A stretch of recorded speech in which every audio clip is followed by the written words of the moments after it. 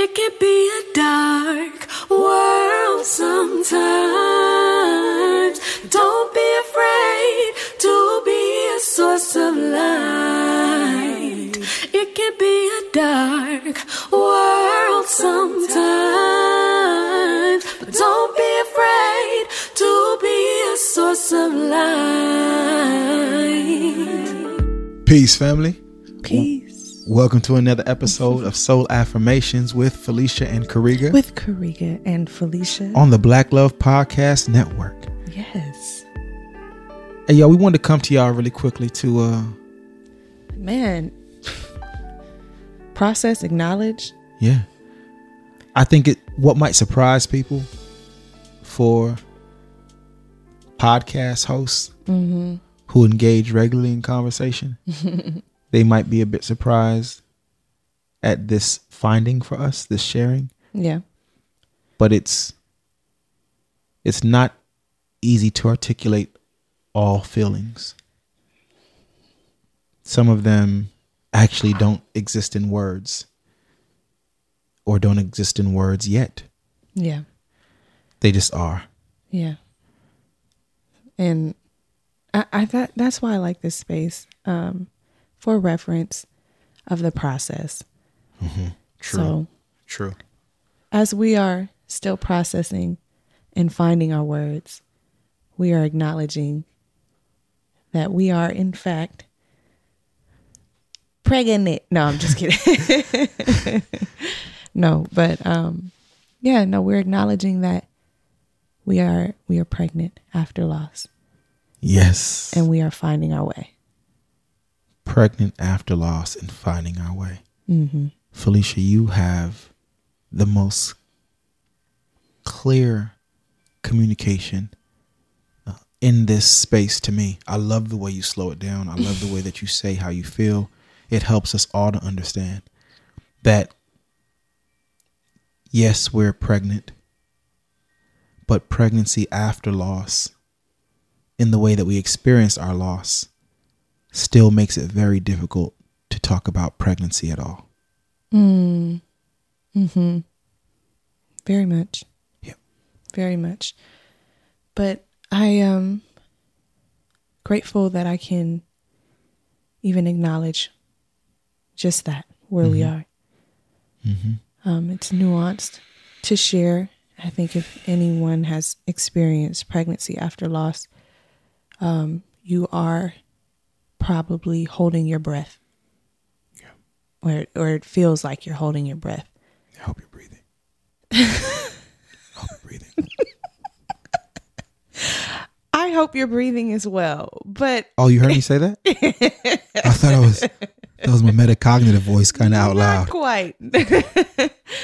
But it does feel like you are holding your breath, and maybe it's just you, and you're also just holding your words because you haven't figured out how to quite pair them or phrase them to articulate exactly what the feeling is.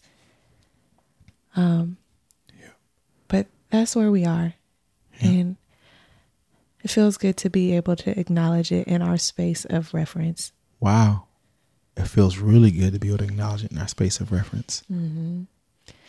And I imagine that we will talk more about it, about the journey, and investigate more of the depths of just what it feels like for me as a mother, for Kariga as a father. In time, like I said, we're still finding our words. Yeah. We're finding our words and we're still finding our way. Yeah. Context. Some of the listeners may know and some of them may not know at all. But when we were pregnant with Kamayu, we had a wonderful 41-week pregnancy. Mm-hmm. And for anybody who's been experienced pregnancy or becoming parents, 41 weeks is really long. It's like... That's 10 months. Yeah, it's 10. That's 10 months. So we recognize that we just still have a long way to go. And just trying to be present in the now. Mm-hmm. So thank you for being present with us. Yes. Thank you for holding us the way you have so gently. The love that comes in from all the listeners from all over. Wow. Hey y'all, I'm almost never nervous about anything concerning like how to express myself. It's part of growing up in a big family, 8 siblings. Like, you know, coming to dinner was almost a public presentation when you're a younger sibling because nobody's giving you time to say anything. Right. So you better make it worthwhile. So I think I've been able to communicate to audiences in that way, like kind of showing myself. But I just want to say this to the audience that's listening today. I'm sure in myself, but I have nothing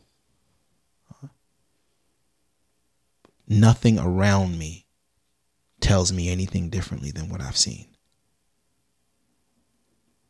I'm sure inside myself, but to my optics, there is nothing that is showing me that things are different. And that's the challenge why it's hard to put into words. Because everything looks the same. I think that's powerful that you say that, Riga. I think that's very powerful that you say that. Very true.